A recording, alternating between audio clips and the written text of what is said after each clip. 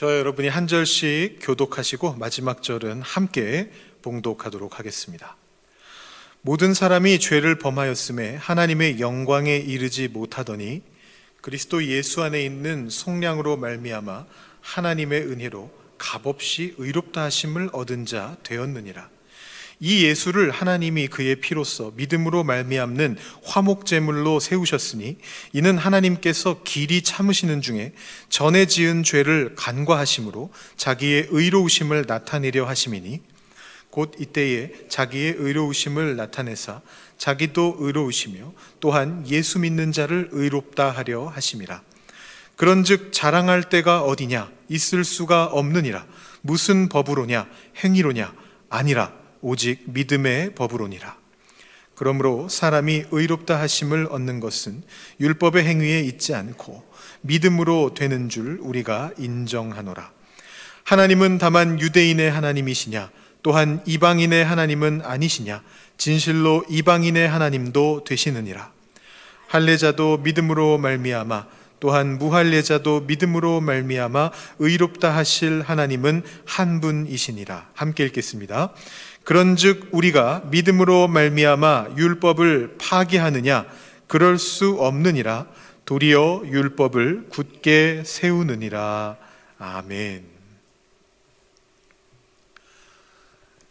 최근에 영화로도 제작이 되었던 영웅이라고 하는 뮤지컬이 있습니다. 한국에서 만들어진 뮤지컬입니다. 뮤지컬을 보신 분들은 별로 없으실 것 같지만 그 영웅이라고 하는 영화는 혹시 보신 분들도 계실지 모르겠습니다. 뮤지컬 영화인데요. 안중근 의사의 일대기를 뮤지컬로 만든 이제 그런 작품입니다.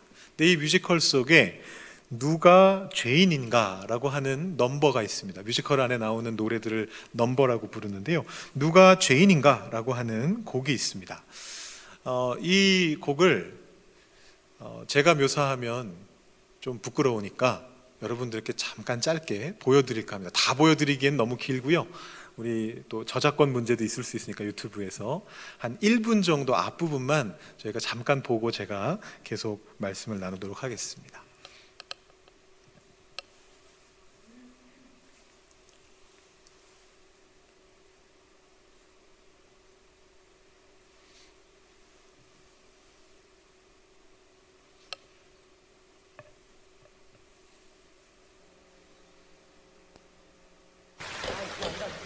조용! 피고 안중근, 마지막 변론 기회를 주겠다. 우선 이토를 살해한 것을 하느님의 이름으로 사죄드리오.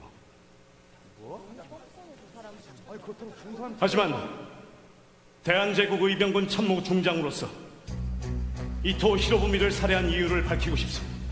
그 이유는 바로 대한의 국모 명성황후를 시해한 죄, 대한의 황제를 폭력으로 폐위시킨 죄, 을사늑약과 청미늑약을 강제로 체결케 한 죄, 무고한 대한의 사람들을 대량 학살한 죄. 누가 죄인가? 조선의 토지. 네, 여기까지만 보겠습니다. 좀 감질나긴 하네요. 조금 이제 막 올라오기 시작했는데 여기서 딱 끊으니까.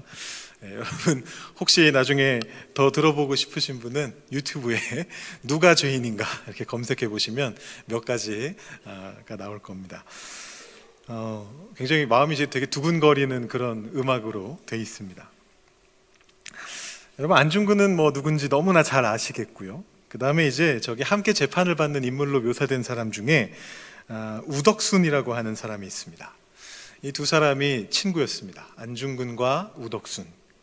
이 안중근은 가톨릭 신자였고요. 그 다음에 우덕순은 개신교 신자였습니다. 두 사람이 이토 히로부미 이등 방문을 죽이자라고 결심하게 됩니다. 근데 문제는 이 이토 히로부미가 어느 역에서 내릴지를 확실하게 알 수가 없었다는 겁니다. 뭐 이런 암살 같은 거를 막기 위해서 동선을 미리 공개 안 하는 거죠. 근데 아마도 유력한 곳이 두 군데가 있는 것 같아서 하얼빈 역하고 또 다른 역하고 두 역 중에 한 군데에 내릴 거다라는 이제 첩보를 접하고 이 두 사람이 서로 한 역에 가서 대기하고 있기로 했습니다. 만약에 이토가 하얼빈 역에 내리면 안중근 의사가 처단을 하는 것이고 그 다른 역에 내리게 되면 이 우덕순 열사가 처단을 하기로 서로 이렇게 합의를 보고서 그곳에서 기다리고 있었습니다. 우연하다기보다도 이제 모르던 상황 속에서 이 이토가 하얼빈역에 내리게 되면서 결과적으로 안중근 의사가 이 이토를 이제 살해하게 되는 그런 일이 일어났습니다. 그래서 두 사람의 운명이 바뀌었다라고 볼 수 있습니다. 결국 안중근 의사는 여러분 잘 아시는 대로 사형을 선고받았습니다. 그리고 우덕순 열사는 3년형을 선고받고 복역한 후에 풀려났다가 나중에 이제 교회에서는 장로까지 되시고 또 독립운동을 계속하셔서 마지막에 이제 건국 훈장을 받으시게 됩니다. 두 분 다 기독교인이거든요. 안중근은 카톨릭 신자였고 우덕수는 개신교 신자였습니다. 그런데 살인하지 말라라는 계명을 어기고 이 이토 히로부미를 살해하기 위해서 계획을 세웠고 결국 성공했다라는 점이 우리에게 죄가 무엇일까라는 생각을 다시 한번 가지게 만듭니다. 이 노래의 제목이 방금 말씀드린 것처럼 누가 죄인인가입니다. 물론 이 뮤지컬은 기독교 뮤지컬은 아니니까요. 이 뮤지컬 안에서 이 질문은 이토 히로부미가 조선에 행했던 죄와 그 이토를 처단하기 위해서 그 이토를 살해했던 안중근의 죄 중에서 누구의 죄가 더 크냐라는 것을 물어보는 것입니다. 혹은 바꿔 말했을 때는 누가 죄가 있는 인물이고 누구는 죄가 없는 인물인가라는 것을 물어보기 위한 그런 의미를 가지고 있습니다. 그런데 우리 크리스천들은 거기에 또 다른 의미를 추가할 수 있습니다. 말 그대로 질문 그대로 죄 없는 자가 누구냐라는 그런 질문입니다. 우리가 그렇게 말하지 않습니까? 모든 사람이 죄인입니다. 우리 교회에서 그렇게 이야기를 합니다. 우리도 그렇게 고백합니다. 이 세상의 모든 사람들이 다 죄인입니다. 나도 죄인입니다. 당신도 죄인입니다. 우리 모두가 죄인입니다. 라고 그렇게 이야기를 합니다. 그 안에서 누가 죄인인가? 과연 누가 죄인인가? 라고 묻는 이 질문은 아마도 우리 자신의 죄를 직시하게 하는, 돌아보게 하는 그런 질문이 될 수가 있습니다. 오늘 우리가 읽은 말씀을 보시면 23절과 24절에 말씀이 이렇게 시작되고 있습니다. 모든 사람이 죄를 범하였음에 하나님의 영광에 이르지 못하더니 그리스도 예수 안에 있는 속량으로 말미암아 하나님의 은혜로 값없이 의롭다 하심을 얻은 자 되었느니라. 이 말씀을 우리는 조금 피상적으로 이해하는 그런 경향이 있습니다. 왜냐하면 너무 익숙한 내용이라서 그렇습니다. 이 크리스천이라면 누구나 다 아는 내용이거든요. 그렇기 때문에 모든 사람이 죄를 범하였음에 라는 말을 딱 들으면 그렇죠. 모든 사람이 죄를 범했죠. 하나님의 영광에 이르지 못하더니 라는 말씀을 딱 읽으면 무슨 생각이 드느냐 하면 네, 하나님의 영광에 이르지 못하죠. 우리가 그 전도 같은 걸 할 때 늘 하는 얘기 중에 하나지 않습니까? 하나님과 우리 인간 사이에 간격이 있고 인간의 죄로 인해서 간격이 생겼고 그래서 그 하나님께로 우리 인간은 우리의 능력으로는 우리의 힘으로는 나아갈 수 없습니다. 사형리 책자 같이 전도할 때 사용하는 책자를 보면 그걸 그림으로도 표시해 놨습니다. 하나님 계신 곳이 있고 사람이 있는 곳이 있고 그 사이에 낭떠러지 같은 걸 이렇게 그려놨습니다. 하나님의 영광에 이르지 못합니다. 다 아는 얘기입니다. 모든 크리스천들이 알고 있는 얘기입니다. 그리스도 예수 안에 있는 속량으로 말미암아 우리 사순절에 계속 묵상하고 있는 예수님의 십자가 사역을 이야기하는 것입니다. 그래서 그 결과로 하나님의 은혜로 값없이 의롭다 하심을 얻었다. 이 교회에서 늘 듣는 말씀입니다. 너무너무 익숙한 말씀이죠. 또 다른 표현으로 바꿔보자면 뻔한 말씀입니다. 그래서 우리가 이 말씀을요 너무나 뻔하게 받아들입니다. 아, 좋은 말씀이지. 아, 주님의 은혜 정말 좋은 거지. 근데 이 말씀이 더 이상 우리의 마음속에 울림을 주지 못하게 될 때가 있다는 것입니다. 처음 예수 믿을 때 우리가 이 말씀을 읽었을 때 느꼈던 그 감격과 지금 우리가 이 말씀을 읽을 때 우리 마음속에 느껴지는 그 울림이 다를 수 있다라는 것입니다. 그러다가 우리가 이 값없는 은혜를 정말로 값이 없게 만들어 버릴 때가 있습니다. 이 신학 공부를 하는 사람들에게는 굉장히 유명한 이야기가 있습니다. 어쩌면 여러분들도 목사님들 설교의 예화로서 들어보신 적이 있으실 것 같은데요. 독일의 디트리히 본회퍼라고 하는 목사님이 계셨습니다. 독일의 이제 신정통주의 신학을 하셨던 목사님이시고 세계적인 신학자이시기도 한 분인데, 이분이 뭐로 잘 알려져 있으시냐 하면 제가 아까 앞에 보여드렸던 안중근 의사하고 비슷한 그런 일을 하셨습니다. 아돌프 히틀러가 나치주의를 통해서 무수한 사람들에게 해악을 끼치고 있을 때 이 히틀러를 제거하는 것이 하나님이 원하시는 일이고 선을 이루는 길이다 라고 생각하면서 이 히틀러를 암살하고자 하는 작전에 가담하셨던 목사님입니다. 근데 이제 뭐라고 말씀하시면서 그런 이야기를 하셨느냐 하면, 미친 운전자가 행인들을 치고 질주하고 있을 때 목사는 거기서 죽은 자의 장례를 돌보기보다는 그 미친 운전자의 핸들을 뺏어야 한다. 더 많은 사람을 죽이지 못하도록. 그것이 목사가 할 일이다 라고 그렇게 말씀하시면서 히틀러 암살 작전에 투입이 되셨습니다. 근데 이제 들키게 돼서 발각이 되어서 결국은 감옥에 갇혔다가 교수형을 당하시게 됩니다. 근데 이 보네퍼 목사님이 나를 따르라 라고 하는 유명한 책에서 뭐라고 말씀하시느냐 하면, 값싼 은혜를 추종하는 교회의 모습을 이런 식으로 묘사하고 있습니다. 값싼 은혜란 싸구려 상품이요, 떨이로 팔아버린 사죄요, 떨이로 팔아버린 위로요, 떨이로 팔아버린 성례전입니다. 또 이렇게도 묘사합니다. 값싼 은혜란 참회가 없는 사죄요, 교회에 치리가 없는 세례요, 죄의 고백이 없는 성만찬이요, 개인적인 참회가 없는 사죄입니다. 값싼 은혜란 뒤따름이 없는 은혜요, 십자가가 없는 은혜요, 인간이 되시고 살아계시는 예수 그리스도가 없는 은혜입니다. 이런 은혜를 선포하는 교회 속에서 사람들은 무엇을 얻게 된다라고 보네포 목사님이 말씀하시느냐 하면, 자신의 죄를 가려주는 값싼 덮개를 얻게 된다라고 그렇게 이야기를 합니다. 자기의 죄를 굳이 돌아보지 않아도 되게 만들어주는 값싼 덮개를 얻게 된다라는 것입니다. 다시 말해서 값싼 은혜를 이야기하는 교회는요, 값없는 은혜를 값싼 은혜로 바꾸고 있다는 얘기입니다. 여러분, 값없는이라는 말하고 값싼이라는 말은 비슷한 말인가요? 다른 말인가요? 굉장히 다른 말이죠. 뉘앙스가 전혀 다르죠.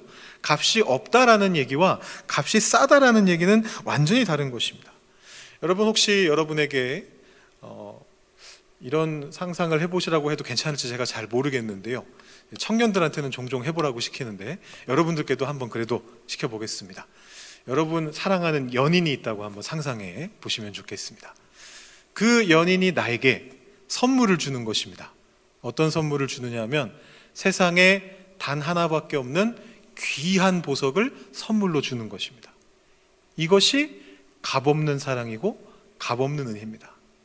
그런데 그 연인이 여러분에게 달러라마에서 이불 주고 산 모조 반지를 선물로 주고 있다고 한번 생각해 보십시오. 이것은 값싼 은혜입니다. 값싼 사랑입니다. 하나님이 우리에게 주시는 것은 값없는 은혜입니다. 보석보다 더 귀한 것을 우리에게 공짜로 대가 없이 주십니다. 공짜로 주신다고 해서 그게 값싼 것은 아닙니다. 그것의 가치가 얼마나 큰지, 세상에 단 하나밖에 없는 보석보다 더 귀한 것을 우리에게 선물로 대가 없이 주고 계십니다. 그런데 우리는 그것을 길 가다가 그냥 받은 전단지와 함께 받은 사탕 반지처럼 생각하는 겁니다. 그리고 휙 던져버리는 겁니다. 값싼 은혜로 만들어 버리는 것입니다.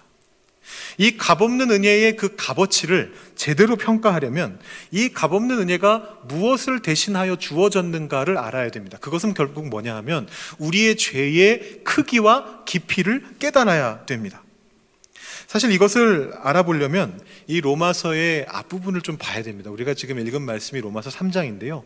로마서 1장과 2장의 말씀을 쭉 읽어보다 보면 우리의 죄의 깊이가 어떠한 것인지, 우리가 살아가고 있는 우리의 실존이 어떠한 것인지를 알 수가 있습니다.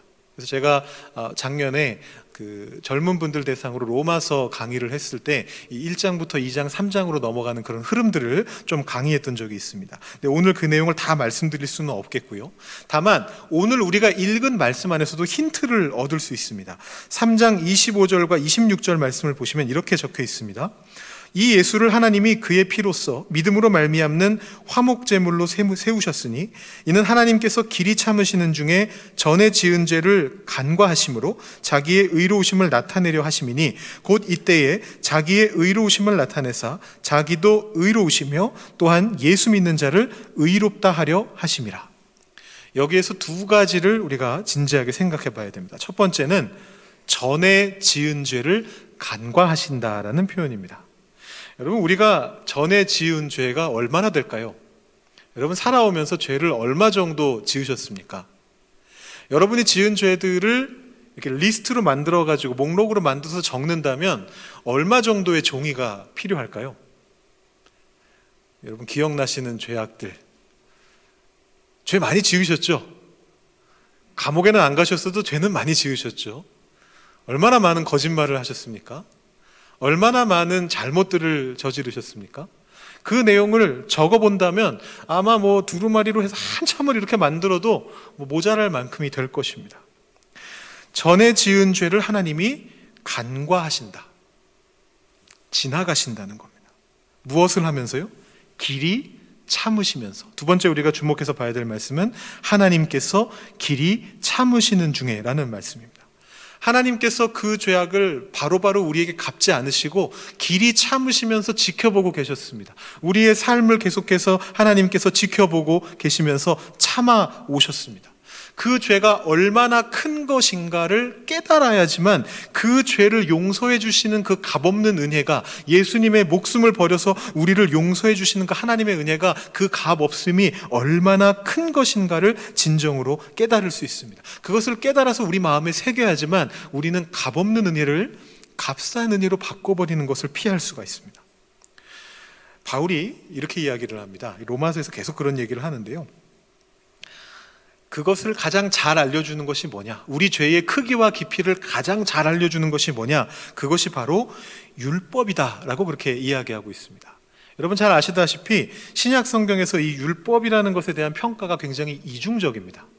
어떤 때는 좋은 것처럼 얘기했다가 어떤 때는 나쁜 것처럼 얘기를 합니다.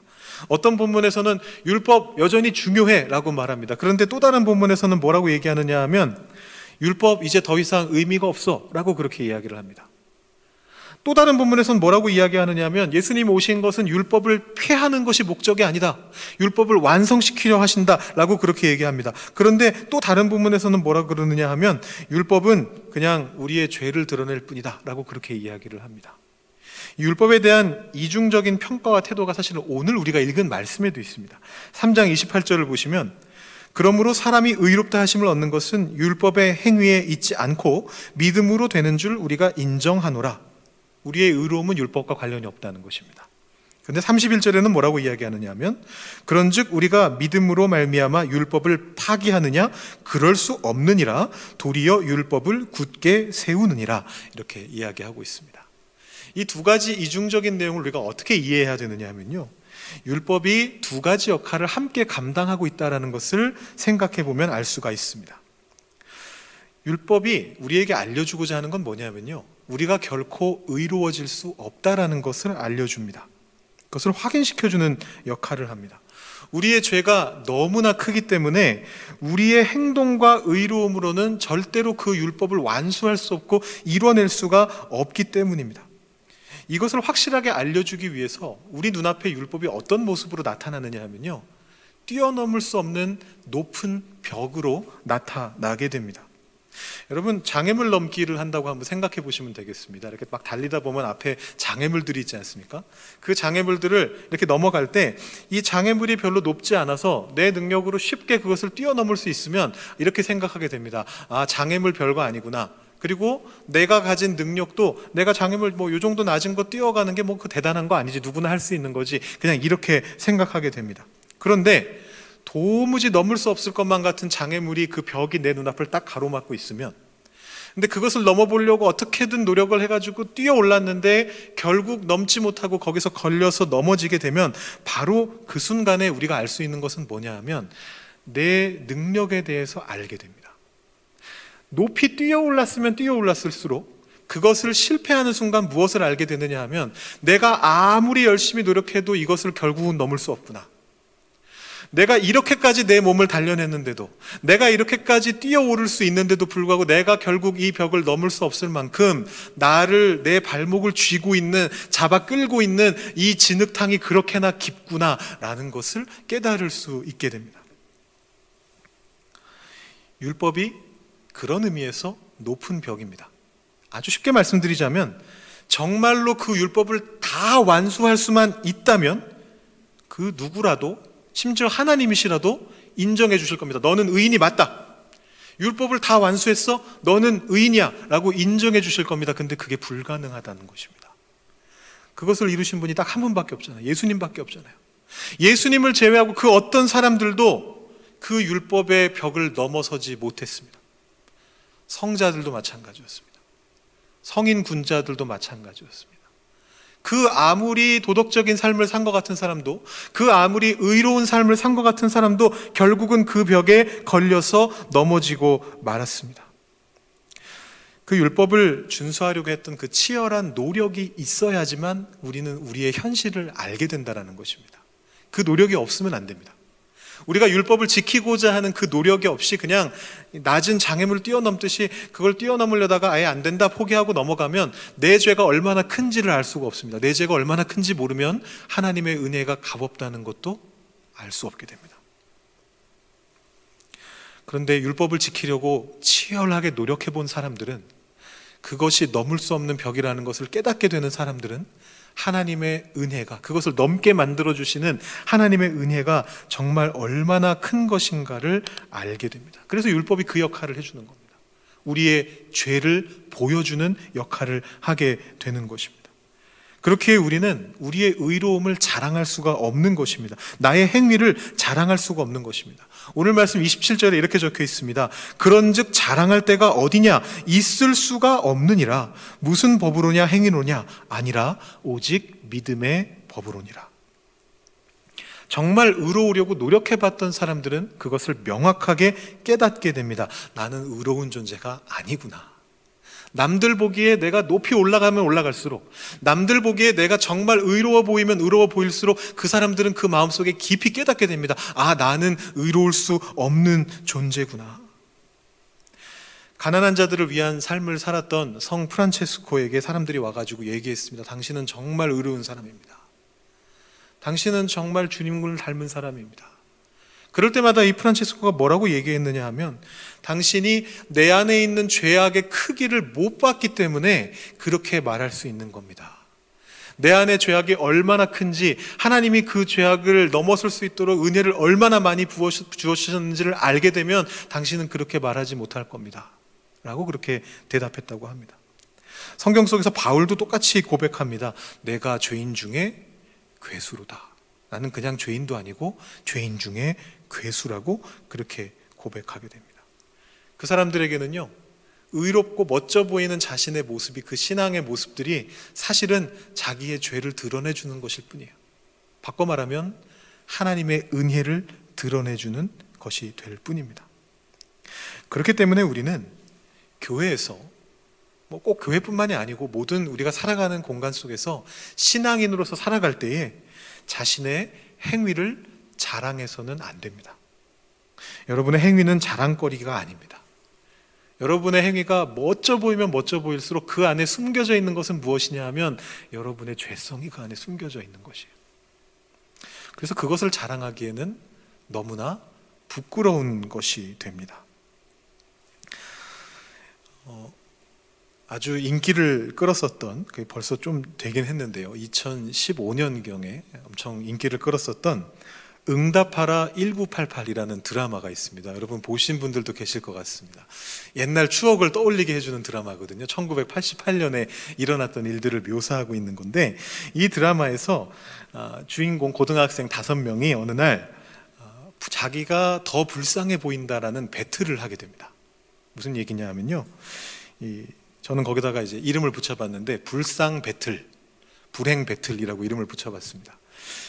이 1988년도의 배경에서 피자가 아주 귀한 음식이거든요.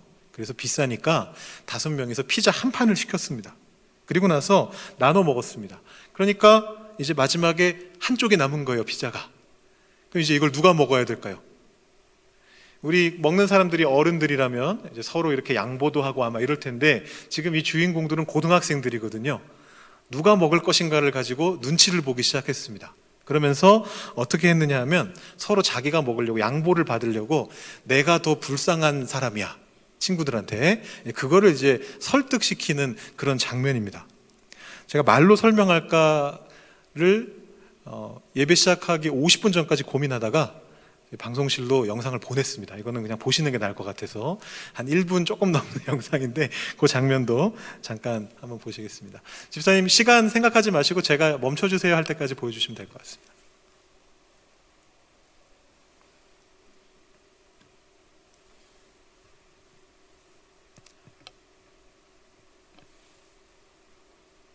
그렇다면 이건 내가 먹는다.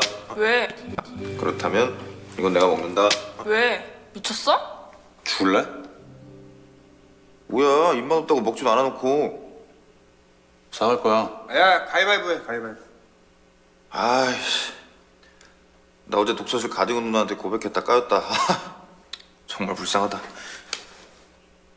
나 반지하 살아.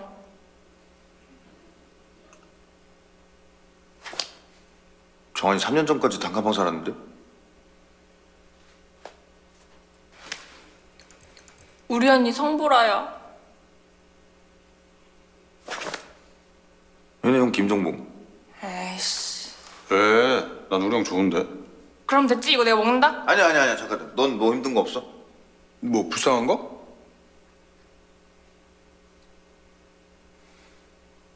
너 아빠 얘기하지 마. 너 엄마 얘기하지 마. 반칙이야. 이게 아주 이것들이.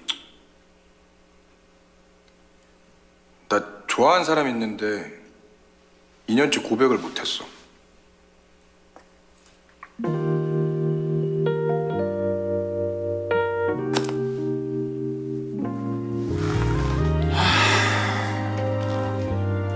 아니, 묻자고 한 얘긴데 분위기가 왜. 알았어, 너 먹어. 먹어. 네, 여기까지 보여주시면 진짠데. 네, 꺼주셔도 됩니다. 분위기가 이게 집사님. 뭐야. 네. 꼴랑 이거 먹고 난 또 엄청 잘 마시는 줄 알았네. 집사님 꺼주시면 됩니다. 영상. 한번 먹어. 네.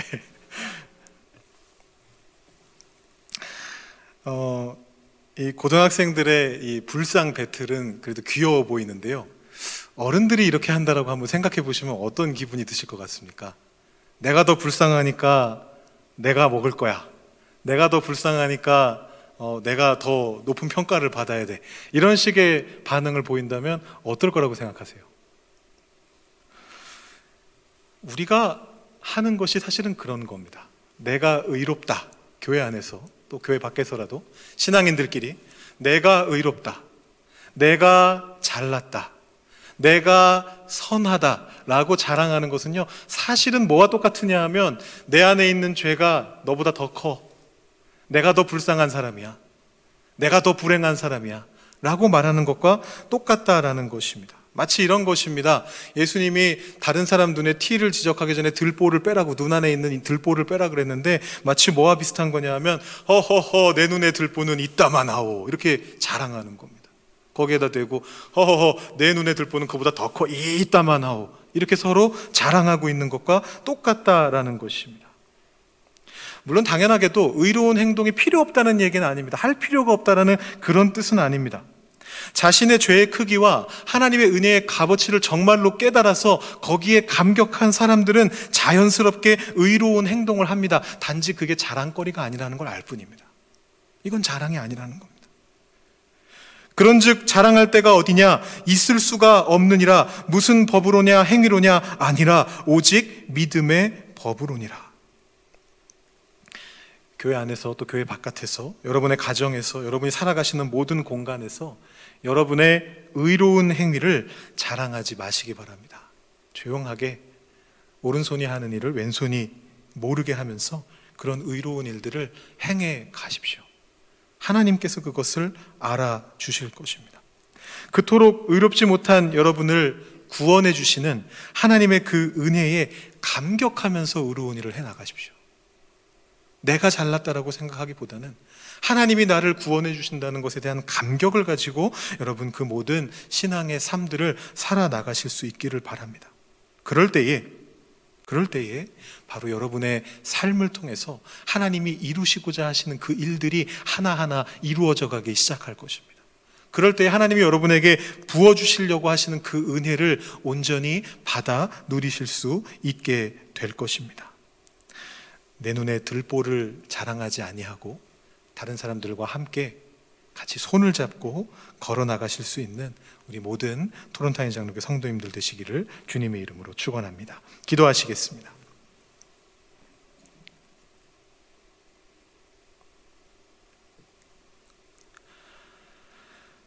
하나님 아버지, 감사합니다. 오늘 말씀을 보면서 우리의 마음을 다시 한번 생각해 봅니다.